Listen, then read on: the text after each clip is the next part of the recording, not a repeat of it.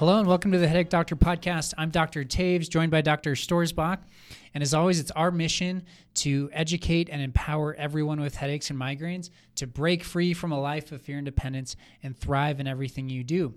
And on today's podcast, we are going to kind of bring it back to the basics and go through what we would say is our framework for decision making for migraines and headaches. But This world of headaches and migraines can be confusing for a lot of providers. And for you, the listener, likely you're not a provider yourself. So if you're someone that struggles with headaches and migraines, what we want to do is give you framework and sort of a lens that we look through for decision making. And this is, we're going to talk about where we feel medication is useful. We're going to talk about the different systems in the body and how they can play into headaches and migraines, and get a little bit of an idea of how we sort of check these boxes and make this confusing, complicated, debilitating pain and these symptoms that you have, make them a little bit more digestible and sort of in like a checklist pattern. At least that's what we try to do in our mind to make it easier. And so let's start with kind of the overarching, like, what are some assumptions that we make going into really anyone that comes to us with head or facial pain? Yeah, kind of our first thing we jump to is it's more likely the musculoskeletal system. So maybe an issue with the joints, maybe an issue with some muscle tension, some connective tissue that might be pressing down on nerves, which then ultimately sends the signal. But big picture is we're physical therapists, and what we've realized is a lot of pain is generated from the musculoskeletal system. Yeah, so as physical therapists, we get really excited when the musculoskeletal system, that means muscles, tendons, ligaments, joints. It's what holds our body together and allows us to move. That's what we mean when we say the musculoskeletal system. And we get excited when this system is dysfunctional. Excited might not be the best word, but we like to treat it. We feel like we're the best equipped to treat it. And so knowing that headaches and migraines can be caused from the musculoskeletal system having dysfunction, that's where we're like raising our hand and saying, hey, we've been trained to treat this system, so we need to step in here and help figure this out. And so that's kind of the baseline, like the low-hanging fruit. And the framework that we want really all providers to look at head or facial pain in is the neck. That should be like, let's check that box first. And if that's not what's happening, which is rare, but if that's not what's happening, then we can try other things like prolonged medication use, XYZ, more of what's currently happening. But so when we say musculoskeletal system, what's more specific than that? So like, what's the next layer? Well, yeah. So we first want to look at the neck, and more specifically the upper neck, or the kind of the first couple joints between head and the first vertebrae and the first and second vertebrae in the neck, and making sure those are moving properly. And if they're not, that could be a big reason that, it is generating pain into the head and face. Now, of course, we also, as far as, joints and muscles, we want to look at the jaw, how it moves. Is there clicking and popping? Is there any, something going on with the disc? And then ultimately look at shoulders too. I mean, everyone, rubs that spot in the top of the shoulders between neck and shoulders, like, oh, this is always tight. We want to make sure we're looking there, to see if there's any referral patterns happening from the shoulder and jaw. Now, I would just say, it's not always like cut and dry, so a lot of times these will overlap. So I like to think of it as an onion, and most of the time, if jaw and shoulders are definitely present as far as maybe generating pain, it could still only be one layer of the onion, and we still need to have to go back to the neck, specifically the upper neck. But we definitely want to, as far as the musculoskeletal system, those are the areas we look at the most. Yeah, absolutely. So let's look specifically at each of these areas. So when we say neck issues, neck pain, loss of movement, dysfunction in the neck, what's happening there? Maybe go a little bit into why that's happening, and it may be hard for people to connect their aura, or their light and sound sensitivities, or this throbbing one-sided pain that they're having, to just like a neck problem, because maybe they don't have neck pain, right? Right. And that is common. So in the neck, we have these joints I talked about, and then specific nerves that exit between the neck vertebrae. And those connect to create a couple pathways, the occipital nerve up the back of the head, and then also those nerves go up into the brainstem where other cranial nerves lie. And that's where we can get an overlap of the light sensitivity, the smell and sound sensitivity, dizziness, auras. Actually, those are all controlled by other cranial nerves that run right next to this other trigeminal nerve that ultimately feeds pain into the head and face. So there's a lot of overlap there, but just as far as the neuroanatomy goes, it makes a lot of sense that it could start in the neck, send a signal into the brainstem. The brain's trying to figure it out and sends out a lot of signals down different cranial nerves, including head and face pain, but it could also be other things. Yeah. So, that's referred pain. That's basically the brain confusing a pain signal, both the location of it and then the type of sensation. And so we treat migraines primarily. And these are migraines that come with nausea. They come with light and sound sensitivity. Actually, we have a green room, because green light, we have a podcast on this. Green light is supposed to be sort of a calming, more comfortable type of light for people that have light sensitivity. And so that's very common that we see that in the clinic. So we're talking about this migraine diagnosis. It's not a migraine diagnosis with neck problems. It's not neck problems that maybe you have migraines every now and then. It's, if you've been diagnosed with migraines, this is how we would look at it. We would assume that it's your musculoskeletal system. Look at the neck, understanding that the neck can refer pain into the head and face and cause these symptoms. So the neck specifically, we look at movement. So as physical therapists, we want to focus on restoring function and movement. And that's a little bit how we differentiate ourselves from, say, a chiropractor that will focus primarily on alignment. Physical therapists, we want to restore function and how people move. So when it comes to the neck, just real briefly, there's two joints that we want to look at. The first is the nodding joint. So your head sitting on the first bone, the atlas, should nod. And there's some other movements that go along with that, like side bending. The atlas should shift a little bit. But nodding's the big one. And a lot of people get stuck with this forward head position, whether that's from like whiplash injury or just prolonged poor posturing. And so that joint gets very irritated because it's not moving the way it should. And then we drop down to C1, interacting with C2. C1 is kind of shaped like a donut, and it sits on C2, which has this thumb-like structure. So that's the first bone sitting on the second bone. And those interact with each other by rotating, allowing us to turn our head. And they do about 45 degrees, or half of that motion.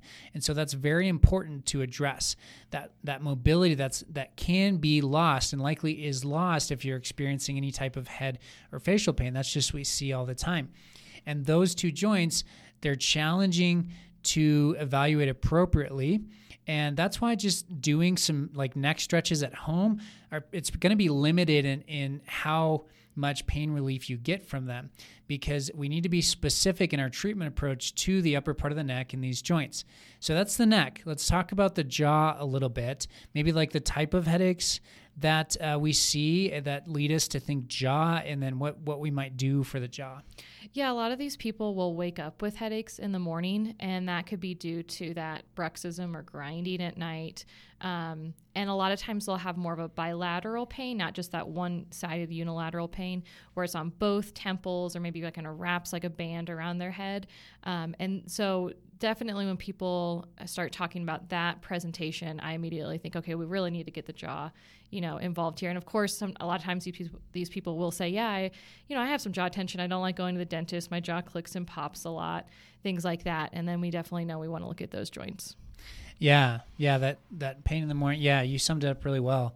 And the jaw it's interesting because it's one bone and two joints. So you have both joints that are required to move at the same rate.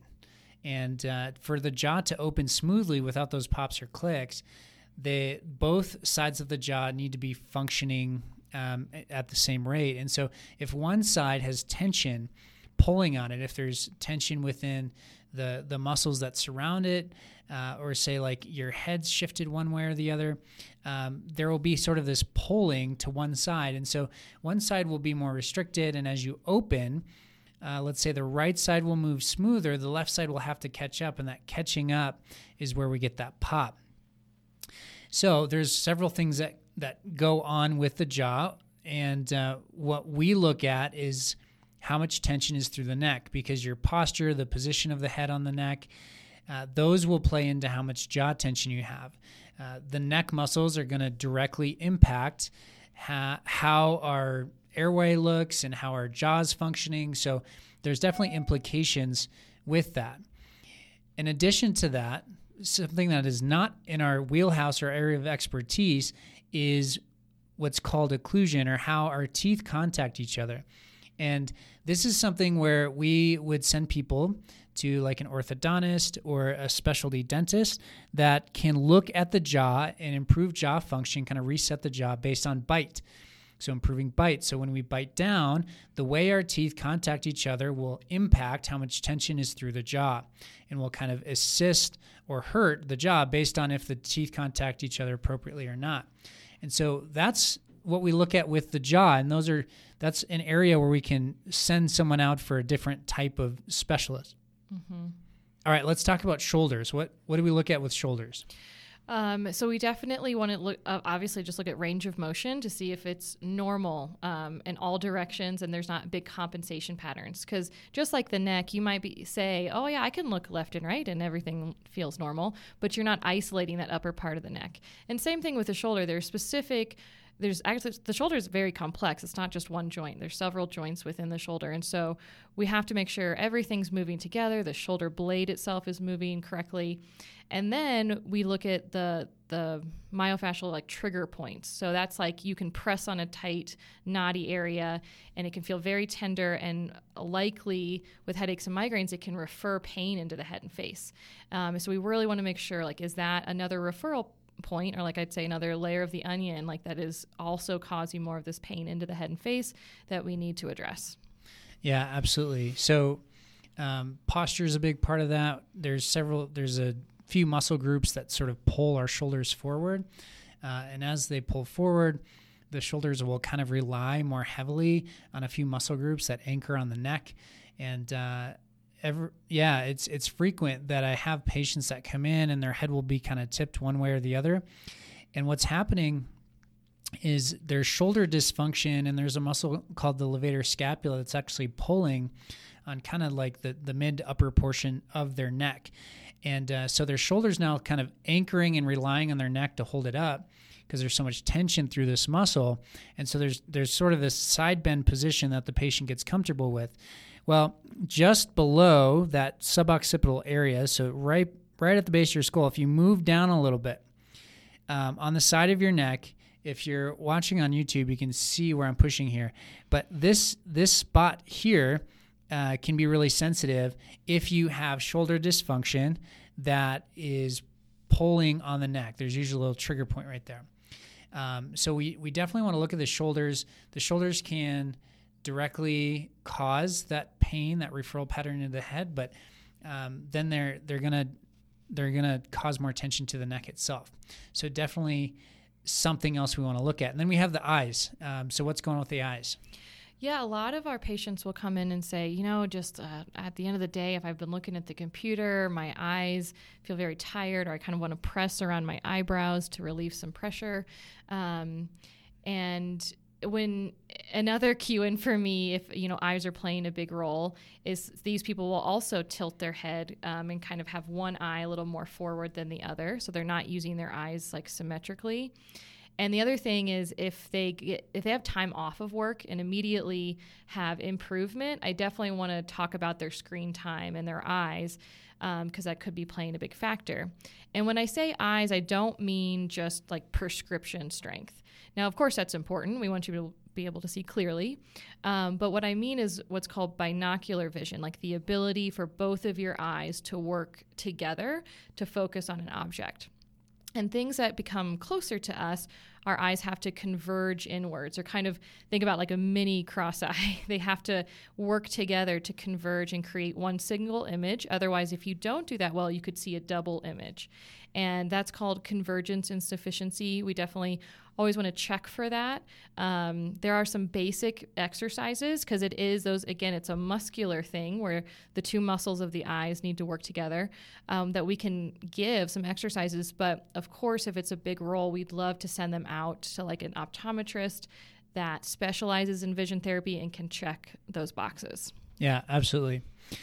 So as we're talking through this, a couple of thoughts I had. One is, where does the role of so a provider like a nutritionist or a naturopath, that type of thing, that's also important.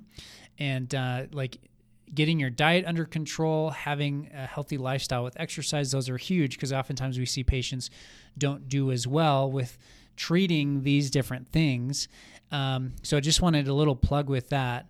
And then also a thought that each of these areas, so whether it's neck pain, the jaw, shoulders, and then the eyes, so these different systems playing into it, likely each of them might have a small role and one of them will have more of a major role. If we catch someone early enough, then they could just have like one thing. Mm-hmm. But oftentimes these systems kind of play off each other. So let's say it starts with the neck. Well, eventually the jaw will produce some issues, and then the shoulders might tighten up, and then the eyes will have to compensate. So all these things will kind of, they're working off each other. They all work as systems that impact one another. And so if one of them is dysfunctional, that's likely going to add stress to the other. Mm-hmm. And just know that if you're thinking through this, I would imagine that very, very few people with headaches and migraines have gone to the proper providers for each of these areas. So first off, I want that to be a source of hope for you, that it's not like if you feel like you've tried everything. It's rare that we have interacted with people that have tried everything and checked off all these boxes. Mm-hmm. Sometimes, but likely not. And part of that is our model, our medical model right now is heavily leaning into the realm of medication. It's pharmaceuticals. And so a lot of providers don't think with these systems and trying to correct these systems.